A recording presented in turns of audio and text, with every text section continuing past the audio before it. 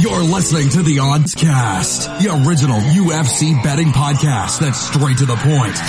Hosted by leading MMA oddsmaker Nick Kalikas and MMA journalist Brian Heminger. They provide you the absolute best UFC betting info, picks, statistics, and analysis from the most respected authority in mixed martial arts betting. MMAoddsbreaker.com. Don't place your wagers without us.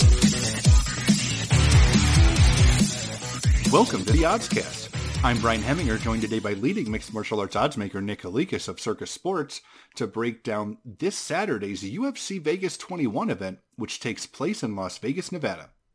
If you're unfamiliar with our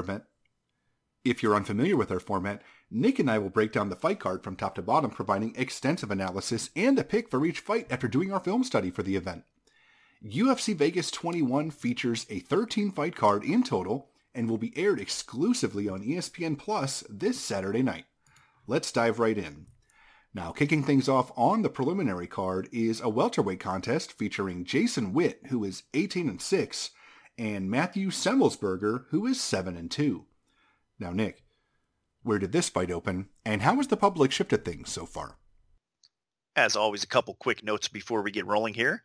First off, the opening betting odds that I will be quoting are market opening prices, and they are available to find at MMAoddsbreaker.com. Check out our UFC Vegas 21 opening betting odds article, and that's done by Adam Martin. So make sure you check out all the market openers in that article. And of course, the updated betting odds are courtesy of Circus Sports here in Las Vegas or in Colorado, soon to be Iowa as well. So always expanding. If you have an opportunity to bet at Circus Sports, gotta do it. It's the best place you can bet on MMA and sports in general. One of the best sports books in the world by far right now. So check out Circus Sports. You can download the app and check out the odds anywhere in the world.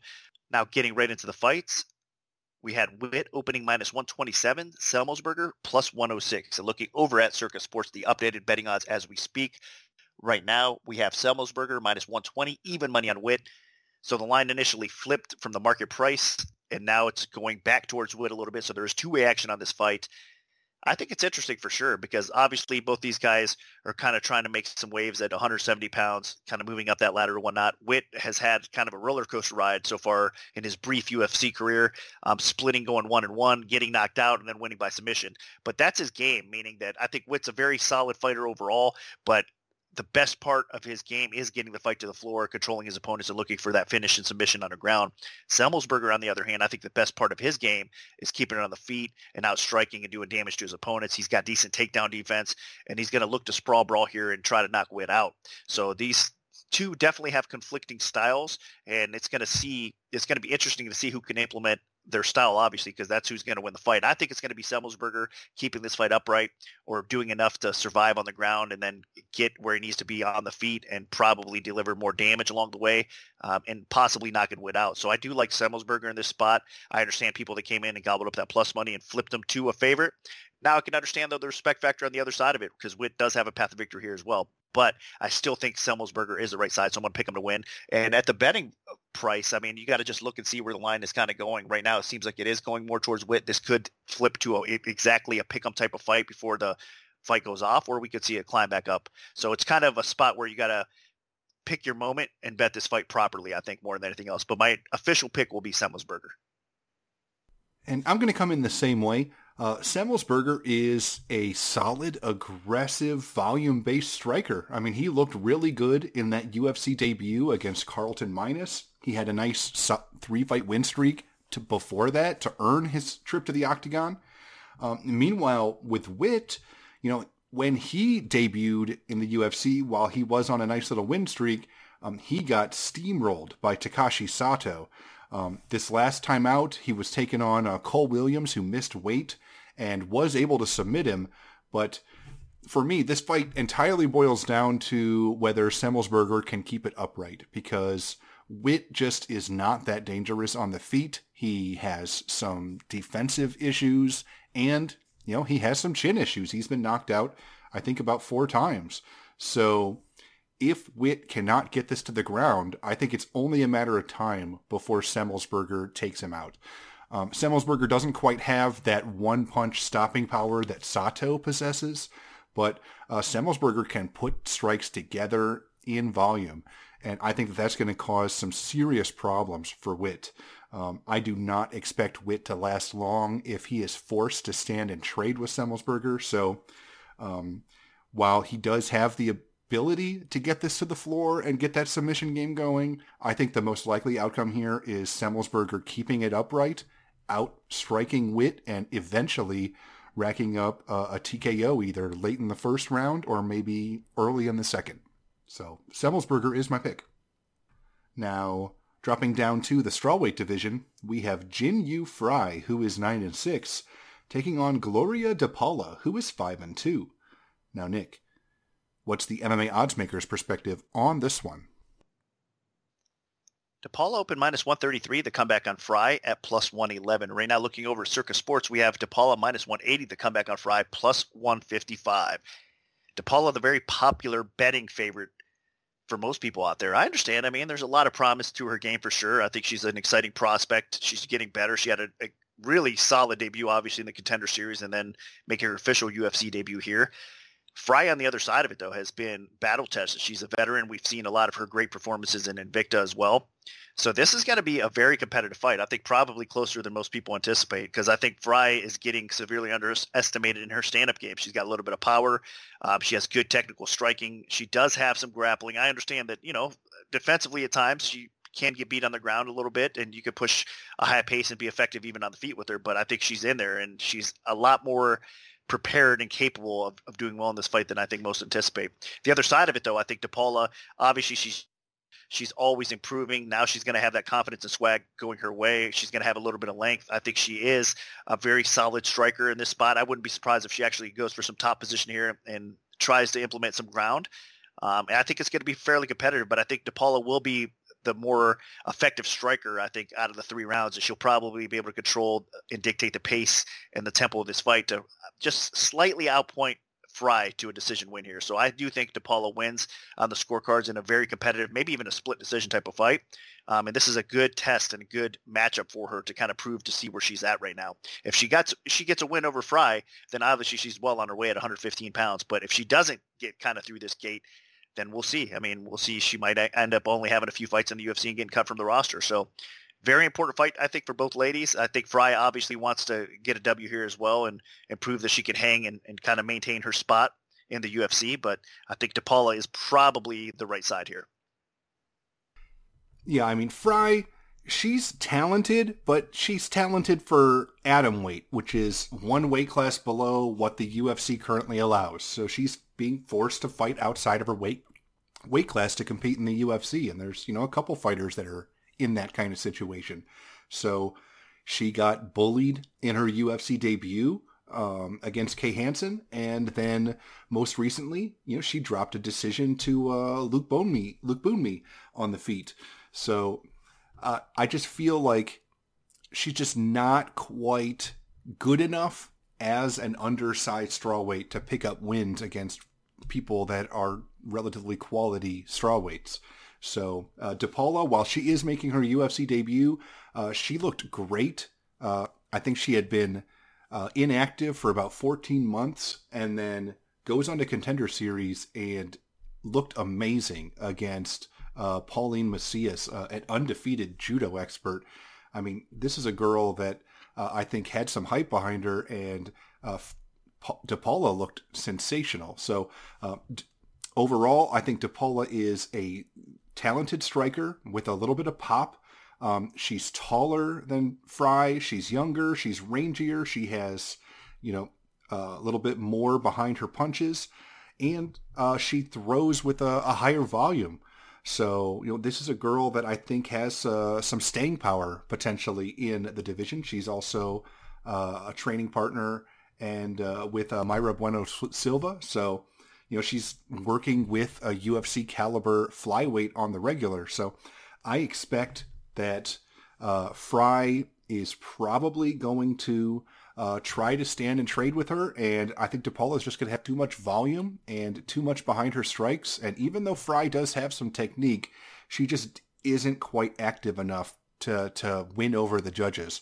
So I think it stays standing and DePaula gets the better of her. And even if it does go to the ground, DePaula's getting better there too. So I think that she can hold her own, at least if it temporarily does go to the ground. But I think for the most part, this stays standing and DePaula wins a decision. So DePaula is going to be my pick. Now, moving up to the women's flyweight division, we have Courtney Casey, who is 9-8, taking on JJ Aldrich, who is 8-4. Now, Nick, where did this fight open, and how has the public shifted things so far? Aldrich open -165, the comeback on Casey at +145. And right now what we're seeing over at Circus Sports, Aldrich -150, the comeback on Casey at +130. So more action coming in Casey's way early on. It dropped even more, and then it kind of came back up a little bit to where it's at now. So there is two-way action in this fight as well. I mean, I understand Aldrich doesn't get a lot of love out there from, I think, the bettors, typically speaking, or the MMA fans. I think she's underrated. She's been flying under that radar for quite some time, and she's had some very tough opponents in front of her. She's performed better than anticipated in most spots as well. And Casey on the other side of it, I mean, she's better than her 500 record. I mean, she's 9-8, I believe, right now officially in her career. But I mean, obviously she's got the skill. She's faced, I mean, the best of the best throughout her career as well, especially at 115 pounds. We know that, but she is moving up to 125 pounds now for a couple fights. And I mean, she doesn't seem like she's going to be undersized. In fact, she looks like she's going to be a little bit taller and she's going to be okay here. But I still think that Aldrich is going to be the better striker here overall. I think Casey definitely brings it. I mean, she's going to come in and put the pressure on and try to definitely land as much as possible along the way. And with a high output, she's going to try to take this fight to the ground. I think Aldrich is going to be able to sprawl, brawl, keep this fight upright and land the more effective blows along the way. I think she's going to be a little bit cleaner with her striking as well and be more effective. So I think this is going to be a fairly competitive fight for sure. I mean, both these ladies are tough and durable. I think it probably hits the scorecards, but I think it's going to be Aldrich that is the one that's getting the better of the exchanges, especially as this fight goes in round 2, round 3. I wouldn't be surprised if Casey steals round 1. I think she slows down a little bit more than Aldrich does. They both slow down somewhat, but I think Aldrich is going to be the one kind of firing at a higher pace and I think more effective as we get in round 2 and round 3, and she's going to do enough to kind of sway the judges her way. So my pick is Aldrich. I think it's kind of a favorite or pass situation, but it should be pretty competitive, so don't go crazy on this one. And I'm going to go with Aldrich as well. The main thing for me that I like is Aldrich is a solid technical striker with good volume. Now, Casey does have some good pop behind her punches, and even though she's not quite at that same technique level as Aldrich, she has made up for it and been competitive in fights that stayed standing against some good technical strikers in the past, both at 115 and 125. So I expect this fight to be competitive. And Casey does have the better ground game, but as Nick mentioned, she doesn't quite have that wrestling to get it there. Most of the time when Casey has success on the ground, somebody took her down and then Casey latches on an armbar or something. So I do not expect Aldrich to initiate grappling at all. If anything, the closest thing to grappling is maybe there's some clinch exchanges and they're trading knees and elbows on the inside. But for the most part, I think this fight's going to take place in the pocket. They're going to be slugging it out with boxing. I expect neither girl really has a ton of knockout power, and they can both go pretty well for 15 minutes. So I think this is going to be an entertaining slugfest with Aldrich getting just enough of the better of it to win a decision. Maybe even a split decision, but Aldrich should be the better striker here, even if Casey does hit a little bit harder. And I think Aldrich does throw with a little bit more volume to eke this one out. So Aldrich is going to be my pick. Now, moving up to the lightweight division, we have Nasrat Haqparast, who is 12-3, taking on Rafa Garcia, who is 12-0. Now, Nick, what's the MMA oddsmaker's perspective on this one? Haqparast -385, the comeback on Garcia +265. And right now what we're seeing over at Circus Sports, -400 for Haqparast, the comeback on Garcia at +325. Market-wide, the line's climbing a little bit. Haqparast is getting the respect and the love against a very good undefeated fighter in Garcia making his UFC debut. For those of you guys that are unfamiliar with Garcia, he is the Combate Americas lightweight champion. This guy is a very, very good fighter, undefeated. Obviously, I'm glad he's coming over to the UFC. He's going to win a lot of fights in the UFC as well. Just unfortunately for him, he's taking this fight on short notice, and he's up against a very high-level lightweight. I mean, this guy, outside of that loss to Dober, I mean, I think he's at kind of the top of the food chain right now in this weight class, meaning that, I mean, his striking is so effective. His wrestling defense has gotten to the point where it's definitely hard to control him and take him down and keep him down. So Haqparast is kind of closing the holes in his game that we've seen in the past, that he's had to improve on. And he is just a dynamic, explosive, strong striker that is very effective at what he does. And I think he's going to be able to outstrike Garcia along the way here. So Garcia's very game. He has that wrestling background.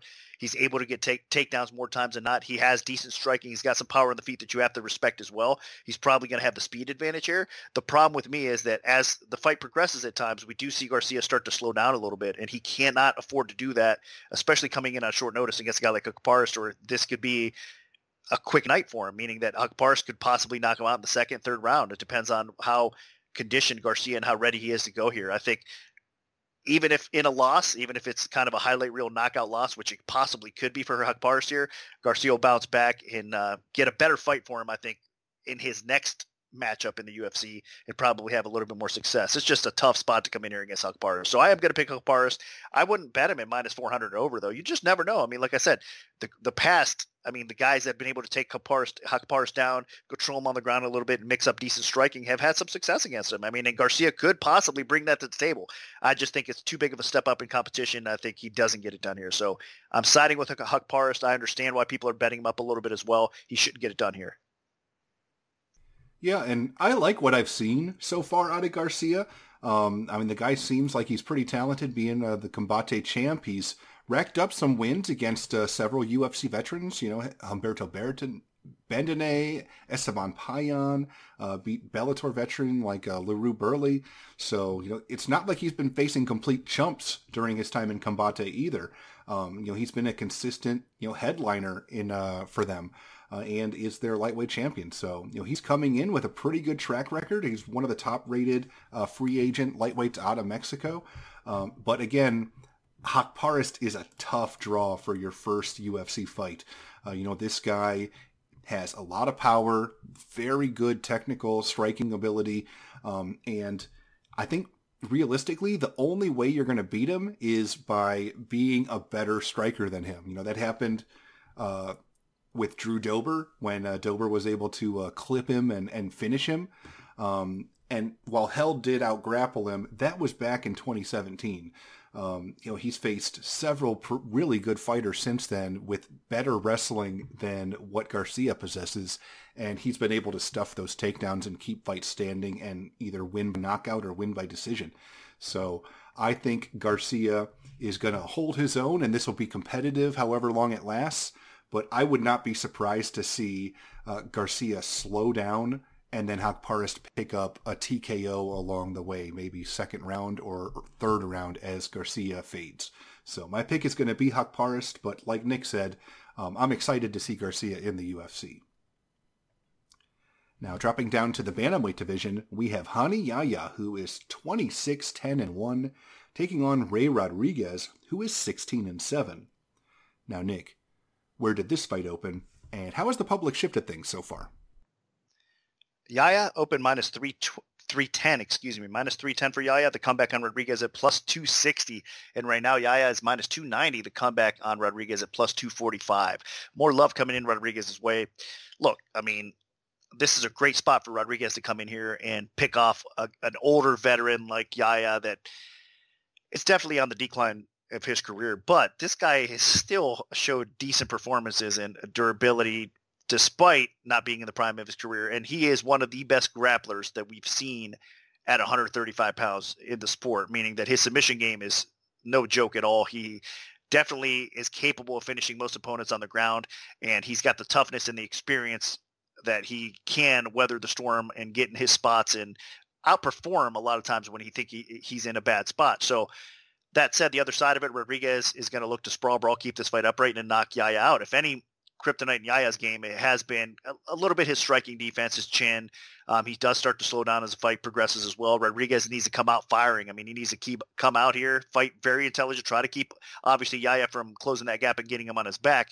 But when he can, he needs to deliver punishment. And any takedown attempt that Yahya goes for, he needs to make him pay for it. So I think that's going to be the game plan for Rodriguez. He's going to look for that KO, obviously. Yaya's going to look to take this fight to the ground and submit Rodriguez. Rodriguez has been submitted in the past by grapplers not on the same level as Yaya. So this is going to be a nightmare type of situation for Rodriguez if Yaya is able to get this to the ground. I think he probably will.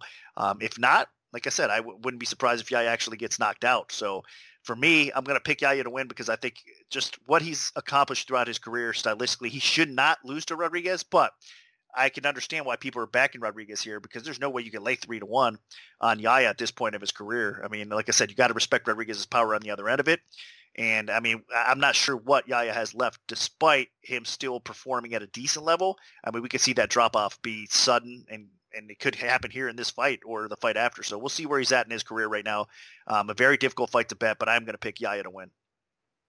Yeah, I am a little nervous with Yaya having come off of 2 straight fights without being able to get the win. Now, granted, he was facing some really good fighters. You know, Ricky Simón and Enrique Barzola are no joke. So it's not a shame that he has a loss and a draw in his last 2 fights. And before that, he had some pretty quality wins over Luke Sanders, Russell Doan, Henry Briones. So, I mean, he is still going out there and grappling his butt off. All 3 of those wins were by submission. Now you look at Rodriguez on the other hand, and this guy has been submitted in his last 3 losses, 3 of his last 6 fights. So he is a guy that has a lot of power on the feet, but he also is extremely vulnerable defensively to grappling. We saw him get choked out by Chris Gutierrez, UFC veteran in LFA. Tony Gravely on his Contender Series fight, while he didn't get submitted, he did get pounded out on the ground from ground and pound. So again, that was a loss on the ground. And then in his UFC debut, he stepped in and took on Brian Kelleher and got choked out in 39 seconds. So, you know, Rani Yahya has a much better ground game, more dangerous ground game than than Kelleher. So if this fight goes to the floor, and I expect it to, because Yahya, even though he's not the best wrestler, he is good at closing that distance and then just tying you up and dragging you to the floor. Kind of like, you know, what Damian Maia is able to do without having, you know, a power double or something. So he's just really good at that. That being said, you know, Rodriguez can knock you out. Look at Jimmy Flick. You know, that guy is a really dangerous submission fighter that's currently in the UFC in the flyweight division, and Rodriguez knocked him out back in 2019. So it absolutely can happen. That being said, Yaya's only been TKO'd, I think, twice in his career, and it hasn't happened in a really long time. Let me find it. The last time he lost by TKO was in the WEC in 2009. I mean, it's been 12 years, at least 11 years since his last time he got TKO'd.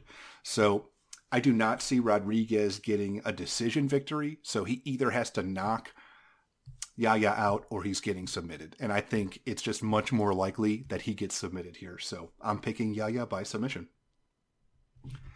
Now, moving up to the featherweight division, we have Charles Jourdain, who is 10-3-1, taking on Marcelo Rojo, who is 16-6. Now, Nick, what's the MMA oddsmaker's perspective on this one? Jourdain opened minus 225, the comeback on Rojo at plus 190. Right now, looking over at Circa Sports, Jourdain is minus 250, the comeback on Rojo at plus 215. Another Combate Americas vet here in Rojo, a very exciting fighter to watch. If you guys have not checked out some of the footage on him, I would suggest doing so. This guy is just an exciting fighter, whether it's on their feet or on the ground. I mean, this guy goes for the finish, and he's capable of wrapping up a guillotine if you're looking to take him to the floor quick and just putting you out, or he's just got some bombs and power in his hands as well, and he goes for the kill. So every one of his fights is a barn burner, and it's exciting. And I mean, he's a good signing by the UFC as well. So hats off to Combate Americas for getting some of their fighters and letting them come in and compete in the UFC. Because again, Garcia and Rojo definitely deserve to be here, and they're going to put on some exciting performances. And Jourdain, on the other hand, I think he's kind of earned the public respect from the MMA fans out there and some of the bettors, obviously, with his performances. I mean, this guy is definitely tough out, especially on the feet. I mean, he brings a high pace. He can be very effective with the striking, has faced high-level competition and has done really well, despite coming off of, a draw in his last spot, which was obviously a disappointing outcome for him. I mean, that was a fight that he was favored to win, but a very solid opponent. And then the fight that he lost by split decision against Fili. Fili, as we all know, is at the top of the food chain as well in this weight class. So not necessarily bad moments for him. I mean, he's definitely a deserving player, I think, at featherweight as far as recognition and just fun fights. I mean, there's no doubt about what I just said about Rojo is the same situation for Jourdain as well. Every one of his fights, I think, have been very exciting to watch. So this is going to be just fireworks, I think, from start to finish, and somebody's going to sleep in this spot. I don't see this lasting all 3 rounds because there's just too much offensive firepower both ways. I'm leaning a little bit more towards Jourdain. I think he's a little bit more durable. I think he probably does get it done here. But that said, I don't think you can lay 250 on the other side of it against Rojo, meaning that you can't lay the chalk on Jourdain here because Rojo is just dangerous enough to take your money away, man. I mean, he lands one of those bombs, or if he does get an opportunistic submission on the ground or whatnot, then the fight's going to be a wrap. So he's dangerous enough to keep me away from laying any chalk on Jourdain in this spot, but I do think it's going to be an exciting fight and one that Jourdain should win more times than not. And I'm going to go Jourdain as well. I think this is pretty straightforward. I mean, Rojo is coming in as an undersized featherweight. Normally he fights in the bantamweight division, and he is talented, but he's a brawler. And Jourdain is a brawler too. I mean, and Jourdain has faced a higher competition level and had more success and has more experience in the UFC. So I think this fight will be, I mean, this is probably my pick for fight of the night, honestly. I think both of these guys are going to bring it. They're going to slug it out for however long it lasts. But the more likely outcome here is Jourdain winning by TKO. Jourdain just has a little bit more size, strength, and power, and pushes a really good tempo. And we have seen Rojo get finished several times in his career. Actually, it's mostly been by submission, but I just think Jourdain hits hard enough. I mean, this guy has put the lights out of people that I think are tougher than Rojo, and I think Jourdain is going to be able to get the finish here. So this is going to be extremely entertaining for however long it lasts, but in the end of the day, I think Jourdain gets the better of Rojo and probably finishes the fight. So my pick is going to be Jourdain. Now dropping down to the women's strawweight division, we have Angela Hill, who is 12-9, taking on Ashley Yoder, who is 8-6. Now, Nick, where did this fight open, and how has the public shifted things so far? Hill open minus 360. The comeback on Yoder plus 295. And right now what we're seeing over Circa is minus 350 plus 290. So line stayed about the same. Solid opener, I think. Line kind of on the rise market-wide a little bit. Everybody's going to be on Hill's bandwagon and not respect Yoder as much in this spot. I think it's going to be very competitive. I think a lot of people believe that Hill's going to be able to outstrike. Her defense has gotten better as far as her grappling game, her wrestling, everything, and she's going to be able to outstrike and control that aspect of the fight here against Yoder. And it probably is the case, but again, at minus 360, 350 out there, it's crazy to lay it because this will be a competitive fight. Yoder continues to improve her stand-up game. She continues to get smarter, I think, and her fight IQ continues to grow in the cage. Every fight that we see her, she's been in there with high-level competition as well. And I think there is a very good chance if Yoder gets position on Hill on the ground or takes her back, she could finish this fight by submission. So just because Hill has shown some growth in her ground game doesn't mean that she's on the same level as a girl like Yoder on the ground. I mean, Yoder's still far ahead of her, and I think the gap on the feet is close enough where this is going to be a lot more competitive than everybody thinks. So at a toss-up type of fight, of course, I'm going to lean towards Hill, and she should be a favorite in this fight. I mean, they fought before, and Hill edged out a decision there as well. So, I mean, we kind of seen it play out, but I think both of these ladies have improved a lot since their first meeting, and I think the gap is a little bit closer than everybody anticipates here. So there's no way I would lay it. I think it's a dog or pass situation. I think some people might be surprised if Yoder does pull this off, but I wouldn't be that shocked, honestly. I think it's going to be a very good back and forth type of fight. Hill does have the edge. I'm going to pick her to win this fight, but I would not go crazy betting Hill in this spot. Yeah, I mean, we've already broken this fight down previously when they were expected to fight in a recent event, and my thoughts really haven't changed that much. I think that they're competitively matched. Yoder has made some serious strides since her UFC debut when she was a bit more of a grappler. Her striking has come a long way. But Hill, while she's still not much of a grappler, she is better defensively in terms of preventing submissions. So, I mean, one of Yoder's biggest strengths has been neutralized already. And then on the feet, Hill can stand and trade with some of the best strikers in the division.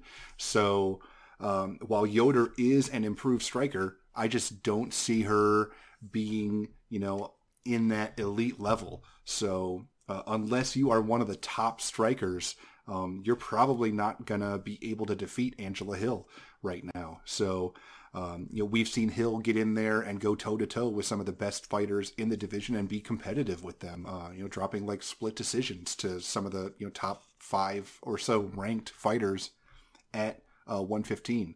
So, while I do think this will be more competitive than people expect, I think it'll be a repeat of the original, and Hill should take a decision here, if not a TKO. So Hill's going to be my pick. Now, moving up to the middleweight division, we have Eric Anders, who is 13-5, taking on Darren Stewart, who is 12-6. Now, Nick, what's the MMA oddsmaker's perspective on this one? Stewart up in -196, the comeback on Anders at +162. And right now, what we're seeing over at Circus Sports, Stewart -180, the comeback on Anders at +155. Another difficult spot at the betting window, man. I tell you what, Anders is just a tough out. We know what he brings to the table, man. Just a solid guy. Always seems to be in split decision type of fights. I mean, this is probably going to be another one. I mean, I think he does just enough to lose some of these close fights, which is disappointing because Anders, I thought when he first came into the middleweight division in the UFC, he could potentially make a title run. I think that we could see his growth as a fighter and just his athleticism and his ability overall. I think he's kind of been a bit of a disappointment, if that makes sense. I mean, I don't think we've seen enough of that growth and enough of that improvement to, to kind of back what original thoughts were early on, if that makes sense. Now, on the other side of it, Stewart has had kind of a roller coaster ride as well, but I do see some of the improvements that he's made in his game. I mean, I think stylistically, in most cases, the bad matchup for Stewart are guys like Fabinski, obviously taking him down, controlling him, and just kind of ragdolling him and not giving him much room to work and use that explosiveness that Stewart has on the feet. I mean, he's very dangerous. He's getting better in all aspects of the game. I mean, he's getting more confident in his grappling offensively. He's going for more takedowns as well with his wrestling. So I think this is going to be a battle. I mean, back and forth, and it'll be a pretty competitive fight. I like the explosiveness. I like the speed. I like the direction Stewart's going in his career. I understand he lost a very competitive fight his last time out to Kevin Holland. But that being said, Kevin Holland's at an all-time high right now, and he's fighting at another level too. So that's not necessarily a bad loss for Stewart either. So I'm siding with Stewart in this spot. I'm just afraid that possibly along the way, Anders is going to fight pretty smart and get some takedowns or grind him against a cage and make this a slower pace and more competitive fight than it seems. So I don't think, again, you can't really lay the chalk against Anders in this spot. You got to respect him because I think he can make it a very close, scrappy type of back and forth fight, but it's hard not to like what Stewart has to offer. I think he is the better mixed martial artist at this point, and I think he probably wins this fight more times than not, but it will be fairly competitive, and that's why you got to watch what price you get here in this fight. Yeah, I think this one's pretty straightforward. I mean, Anders is an athletic specimen with a lot of power, but he's just a flawed fighter. I mean, we've seen it. The failed move up to 205, I mean, that did not work out for him. It ended with him losing several decisions, just getting outworked, getting finished a couple times.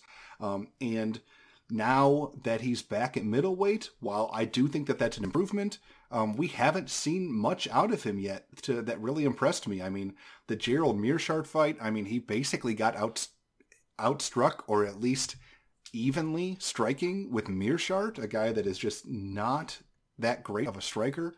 And then, coming off of a decision loss to Jaco, he just hasn't quite been able to put it all together. Stewart, on the other hand, while he has been up and down, this is a guy that goes out there and has competitive fights against good fighters. And he has some quality wins. He beat Charles Byrd, he beat Bevan Lewis, he beat Darren Wynn, and he lost split decisions to Edmund Shabazian and Kevin Holland. I mean, Stewart can stand and trade. Stewart has improving grappling. You saw him pull off a submission even 2 fights ago, and he does have some wrestling. So I think on the feet, this will be competitive because Anders, while he is athletic and powerful, the technique isn't as great as you would think it would be. And I think Stewart can hold his own in the stand-up. And then you factor in that Stewart can take this fight to the ground potentially. And I think Stewart can outlast Anders if Anders starts to slow down. I have to favor Stewart. Now, Anders absolutely has the potential to outpoint Stewart on the feet or knock him out. That could happen, 100%. But I think the most likely outcome here is Stewart kind of slowing this fight down a little bit and just taking Anders out of his element, frustrating him a little bit, maybe mixing in some takedown and clinch attempts, and winning a close decision. So Stewart is going to be my pick. Now, dropping down to the flyweight division, we have Matheus Nicolau, who is 15-2-1, taking on Manel Kape, who is 15-5. Now, Nick, where did this fight open, and how has the public shifted things so far? This fight opened exactly a pick, -115 either way. Kape -115, Nicolau -15. Right now over at Circus Sports, we are seeing Kape -120, even money. The line did go up to -150. Now we're seeing it bet back down a little bit as well. So Nicolau is getting some respect from bettors out there. Kape, not the case. I mean, it's one of those situations where Kape is going to get some action, obviously, and there is two-way action in this fight already. But more love as we get closer to fight time is coming in on Nicolau. And I understand why. A lot of people are still suspect, I think, in Kape's ground game more so than anything else. And don't take anything away from Nicolau's striking. I mean, his striking is very capable as well. I mean, this guy has technique. He's getting better in every aspect of the fight. He's only 28 years old, so he's entering the prime of his career. You can say the same thing about Kape as well on the other side of it. But I think Nicolau is viewed as the more complete fighter at this stage, and this wrestling with his submission ability, a lot of people think that that's where Kape is going to get in trouble in the spot, and possibly. I mean, if Kape can't keep this fight upright, Nicolau can possibly finish him on the ground. But I think his takedown defense and now working with AKA and getting some of that wrestling, high-level wrestling in, is definitely made his game better. I mean, stepping in recently and taking a fight against, I mean, one of the top contenders and basically losing the fight against Pantoja. I understand that he was competitive and he deserved to lose that fight. But still, in that spot, in that moment of time, I think he's going to learn from it and get better from it. So it wasn't necessarily a bad loss for him. Now turning around relatively quickly and filling in as a short notice replacement against Nicolau in another tough fight, I think is only going to kind of be good for him because he's going to have momentum now. Even despite coming off that loss, he's still going to be active and he's still going to be fighting and he's still going to be working and improving his game along the way. And I don't think he took a lot of damage in that fight. So I think he's going to be recovered by now and obviously ready to go and eager to get that W back in his UFC career. So this is going to be fireworks. I think Kape is the better striker. I think he's a little bit more durable, and I think he's closed the gaps in his defensive grappling game that he's probably going to be able to keep this fight upright and do some damage on the feet, possibly knock Nicolai out. We've seen in the past him struggle with strikers and his defense kind of let him down. I mean, Dustin Ortiz, that head kick that he landed and knocked him out of there was a beautiful thing, really. I mean, some people might say it was fluky or whatnot, but still, I mean, we've seen Nicolau get hurt on the feet, and Kape, in my opinion, is definitely a devastating hard hitter and capable striker to possibly do the same. So I'm leaning towards Kape. I understand the betting market is kind of leaning the other way right now as we talk, but I think there is probably some value on Kape at the price. And if it goes back down to a pick 'em, exactly, especially there, you have to probably, it's a favored or pass situation or a Kape or pass situation, if that makes sense in the spot, because I think he's going to really showcase his striking skills here and be very impressive along the way. So hopefully he keeps off his back because I'm going to pick him to win, and I need him to do that. If he is going to pull off the W here, I think he's capable of doing so. So for me, I'm going to pick Kape to win, and I think it's a Kape or pass situation at the betting window. And I'm going to agree again. Now, Nicolau is an interesting case. I mean, this guy is a very talented grappler in the flyweight division. He had a pretty impressive run on The Ultimate Fighter Brazil Season 4. Then he comes over to the UFC, drops down, picks up a huge win over John Moraga in the flyweight division, former title challenger, then beats Luis Smolka, instant potential contender. But then he takes on Dustin Ortiz, gets knocked out in the first round, and gets cut, and just disappears off the face of the earth.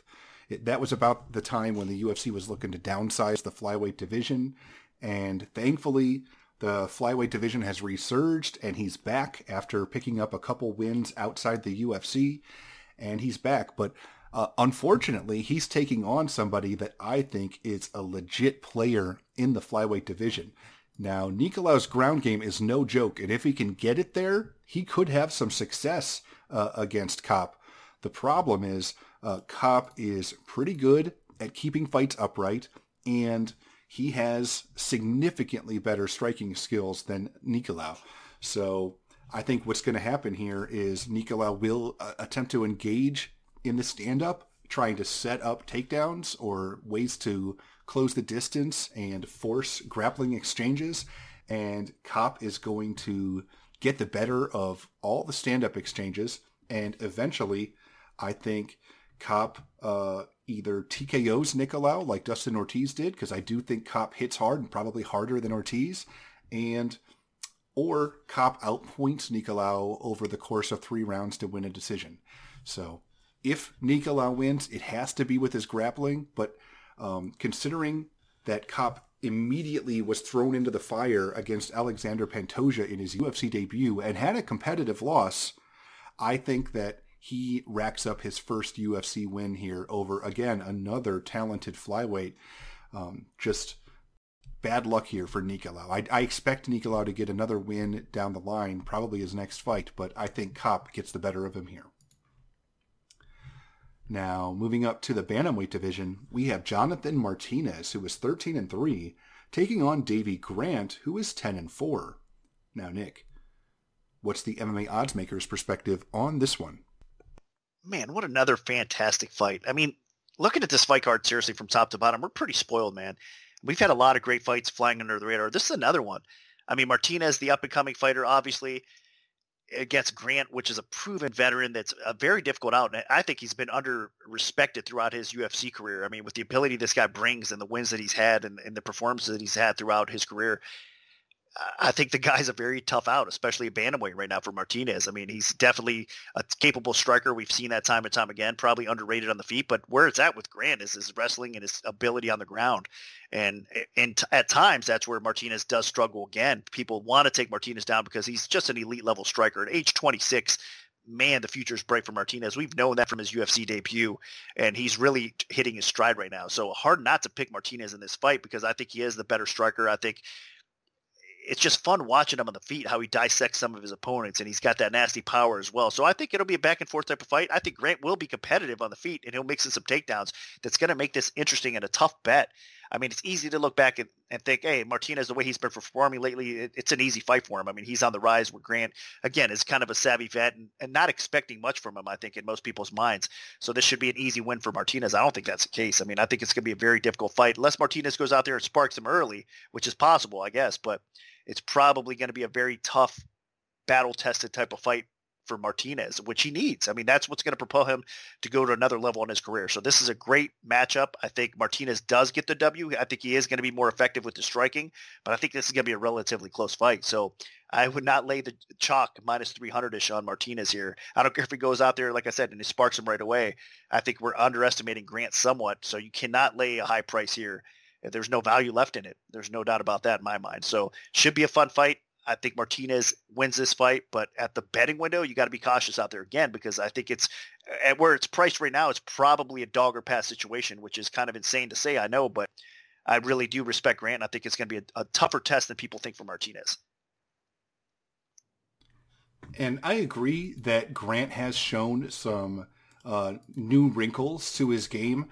Now he normally has some sneaky good grappling and is able to slug it out with people, but more recently, against Martin Day, a pretty talented fighter in his own right, Grant was able to pick up a third round knockout, which was really, really impressive. Did not expect that. He really had not shown a lot of power on the feet. I think that might have been one of his only stoppages due to strikes in his entire professional career.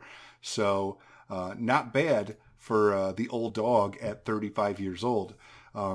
Now, taking on Martinez, though, like Nick said, he's the younger fighter, more athletic, just a little bit better in all areas. Grant could catch him with a submission or a knockout, but I think the most likely outcome here is Martinez forces a technical striking exchange on the feet, and Martinez can pick people apart. I mean, you saw that against Frankie Sainz, and then most recently against Thomas Almeida, he was able to mix up the striking and grappling, and he looked great.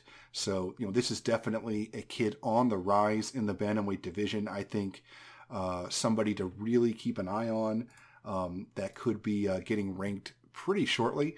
And Martinez is definitely the likely winner here. But Grant does have a few outs, and Martinez has, for some reason or another, come up short in the past against guys like Sukumtat and Ewell.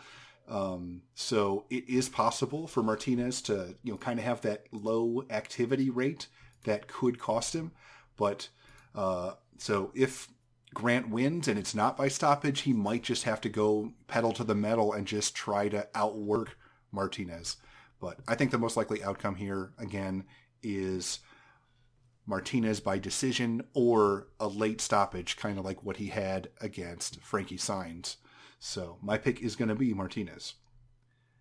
Now, moving up to the featherweight division, we have Dan Ige, who is 14-3, taking on Gavin Tucker, who is 13-1. Now, Nick, where did this fight open, and how has the public shifted things so far? Ige opened minus 145. Tucker plus 125, and right now looking over Circa Sports minus 150 for Ige to come back on Tucker at plus 130. This line's kind of floated around up and down a little bit. More love came in on Tucker early on. Now we're seeing more love come in on Ige. So this is going to be fireworks, another great fight on this card. Two-way action at the sports books, a lot of sharp action on both of these fighters, but more public action overall is coming in on Tucker as well. I think he's the popular trendy dog on this card. Which is kind of crazy, I think, to say in most people's minds, but it's true. I mean, his performances as of late, since he lost to Rick Glenn back in 2017, he's been phenomenal. I mean, he's had 2 out of 3 finishes over solid competition, very dangerous opponents somewhat, and he's looked great, I think. So his stock's at an all-time high right now, and people realize this guy's good on the feet.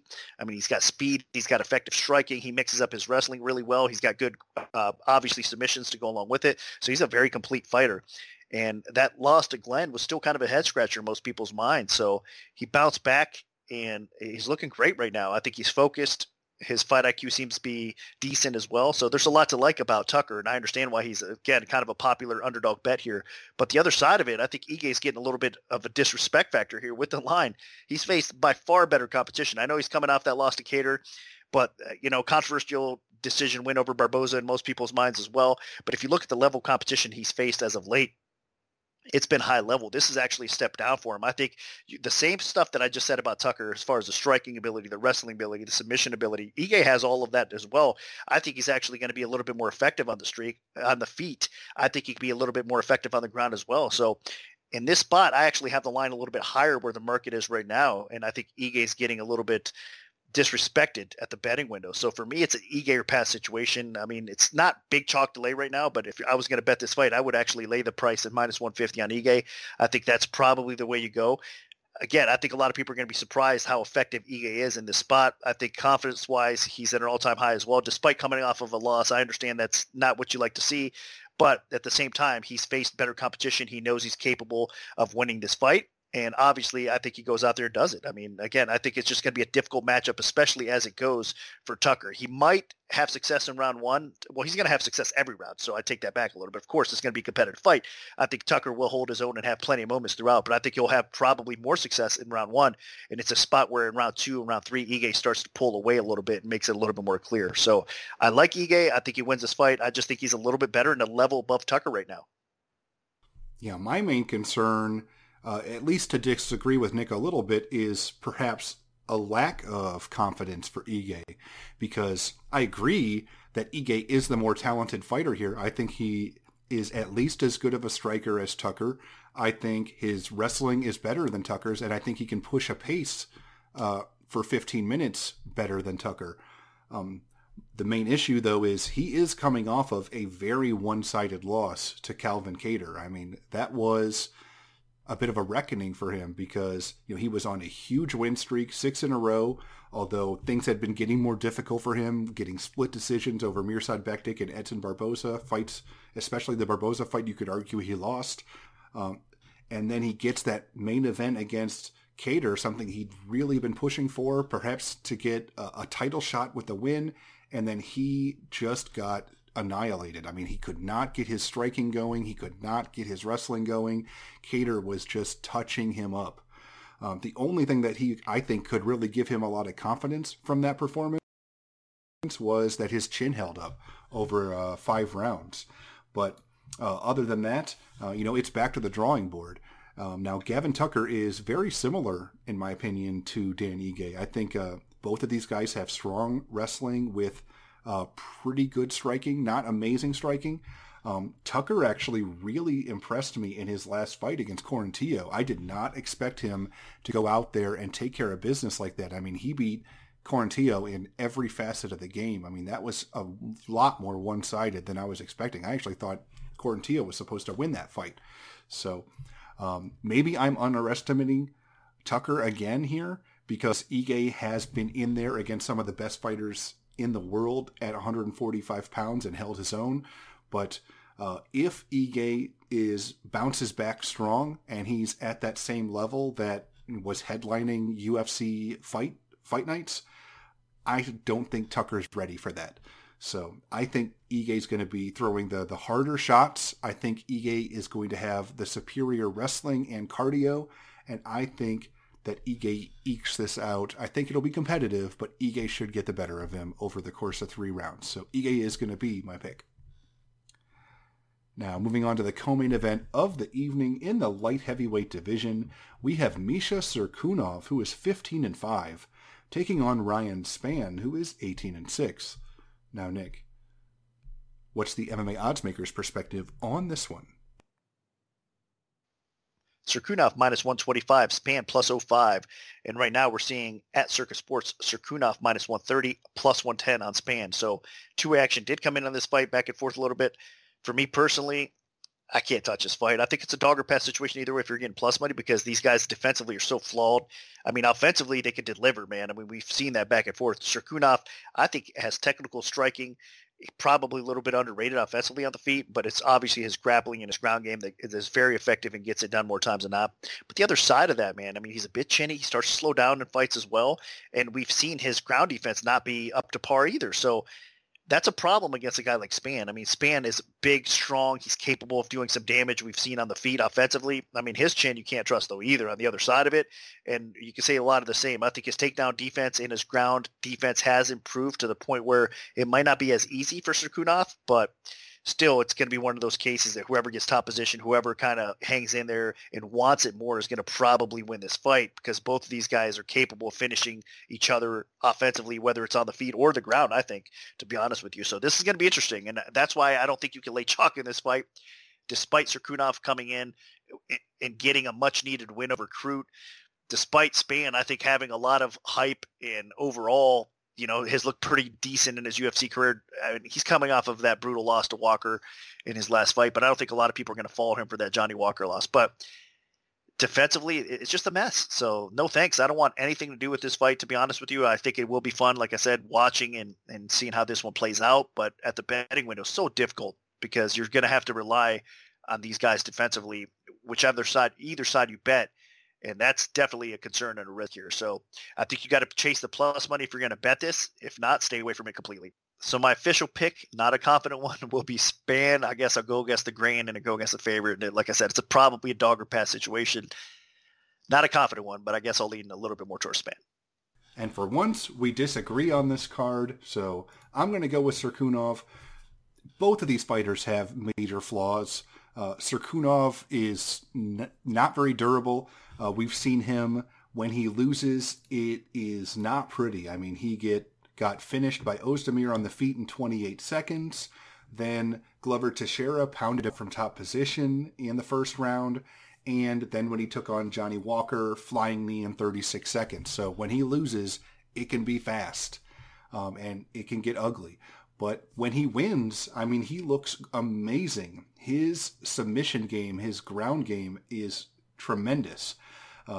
We've seen him get solid top position chokes against Ion Cutelaba. We saw him choke out Nikita Krylov. We saw him choke out Patrick Cummins. And then most recently, and I think this is one of the better wins of his career, perhaps other than maybe Krylov, he was able to get a Peruvian necktie against Jimmy Crute, a guy that was 10-0. So a real quality win there.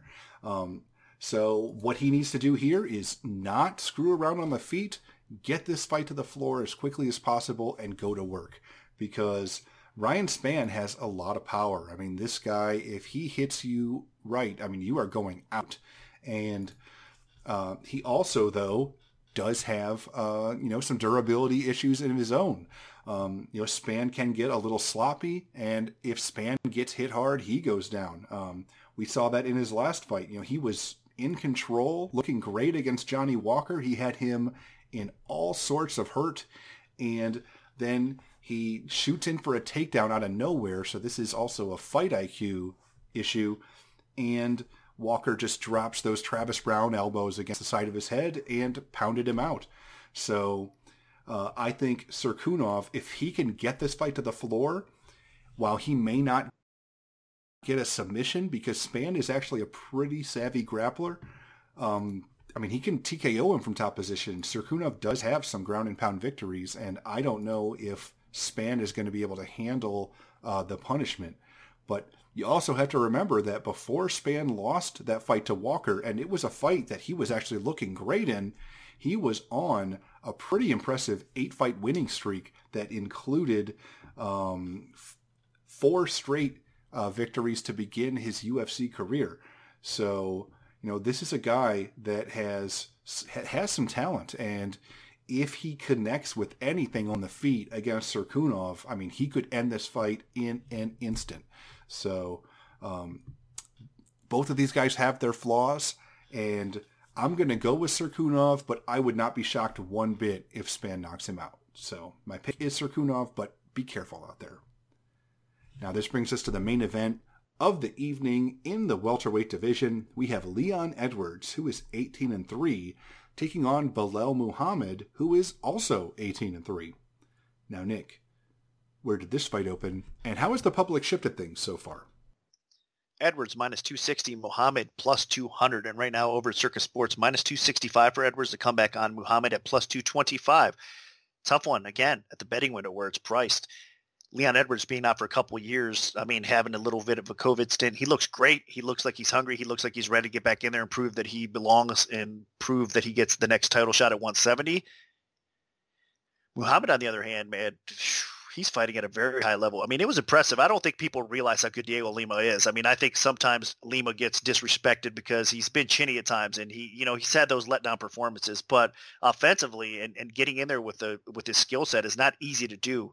And the victory Muhammad had and made it look easy in most cases. I understand he took some damage, especially with that low kick or whatnot, but I still think that was a very impressive performance. I didn't think it was going to be that one-sided of a fight. I thought Lima would probably hang in there until he kind of didn't type of situation, right? But credit to Muhammad. He looked great. I think that was one of his best performances of his career. He's coming off of a tough fight before that with Good, and he performed well there too. So he's got a lot of positive momentum against very good competition coming into this fight. And he's going to be able to hang and compete with Edwards, I think, for a while at least in this fight till it starts becoming a little more clear. I think Edwards, both these guys are cardio machines, so I don't think that they're going to start to slow down. We say that time and time again in fights and how important cardio and conditioning is. Well, these two, especially at welterweight, I have a very hard time thinking that they're going to slow down based on their past performances. Edwards has a gas tank on him. We know he's been 5 rounds before. Muhammad is more than capable of going there. So these guys won't slow down as bad as we think. They're going to take some damage back and forth, though. But I think it's Edwards that's a little bit more of the better striker, sniper type of fighter. He's going to land the more damaging blows along the way. I think his durability is a little bit better as well. I think he's a bigger fighter, probably has a wrestling edge. Both these guys usually stuff takedowns and keep the fight upright because their opponents want to take them down in most cases. We do see them mix in wrestling, of course, offensively as well, which is a great fight IQ. If you're winning the stand-up exchanges and want to solidify a round by getting a quick takedown and doing some control and kind of picking your spots with the takedown game. I think both these guys are capable of doing that, but they should kind of neutralize each other out because I think both of them have decent takedown defense.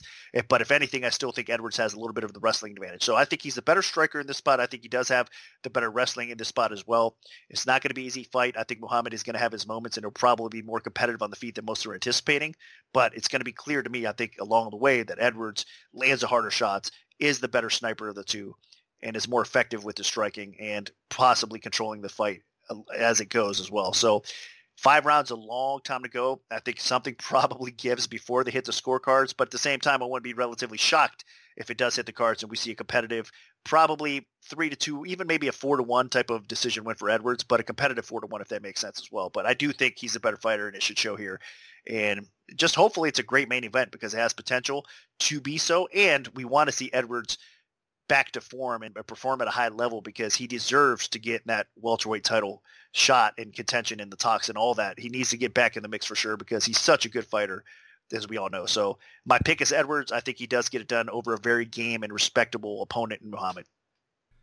And I'm going to go with Edwards as well. I mean, it's been about 18 months since we've seen Edwards in the cage, and I'm excited because this is a guy that has the complete package. I mean, he's a good striker. He's a good grappler.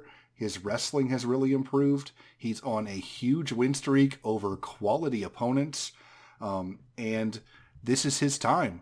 Now, Belal Muhammad has made some tremendous strides in his UFC career. I mean, I am very proud of what he's been able to accomplish recently.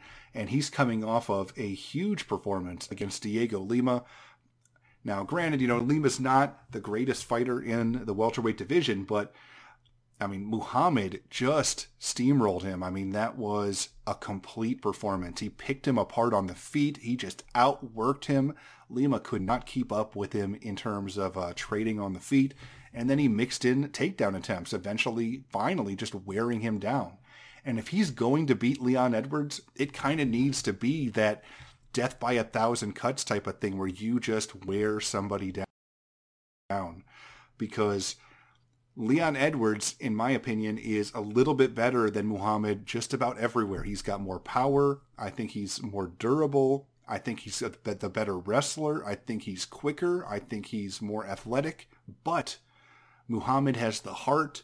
Muhammad has that pace. And if there's any real advantage, Muhammad might be better conditioned here because, this guy has consistently been able to go the distance throughout his career, pushing a high pace. So if there is a path to victory here for Belal Muhammad, maybe he drops an early round or two, maybe even gets hurt, and Leon Edwards tries to get the finish and can't get it and tires himself out a little bit, and then Muhammad just kind of takes over as this fight wears on. But if Edwards remains composed, I think that he finds his openings to land a couple good shots and hurt Muhammad along the way, maybe get a TKO. But other than that, I think he can still outpoint Muhammad just by being a little bit better technically and using some of that speed and maybe even mixing in takedowns because, Muhammad, while he is a pretty good offensive wrestler, we haven't seen him off of his back that much. And I think Edwards does have the improved wrestling in his game to take Muhammad down. I mean, we've seen Edwards utilize his wrestling against some really good fighters. And I think that he could do it here. So my pick is going to be Leon Edwards, but I am a little nervous about the first fight back after a long time. And I'm a little nervous about if Edwards starts to slow down.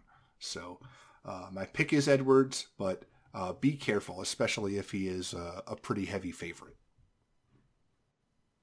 So that'll do it for our full event breakdown for UFC Vegas 21. If we have any free plays to give out, make sure to follow at MMA Premium on Twitter because that's where we'll post them first.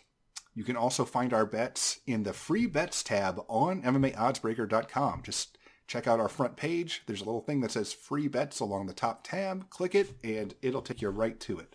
We also even have some NASCAR plays if you're into that. Remember, check out MMA Oddsbreaker Premium. Good luck, everyone, and hopefully the betting gods are on your side this weekend.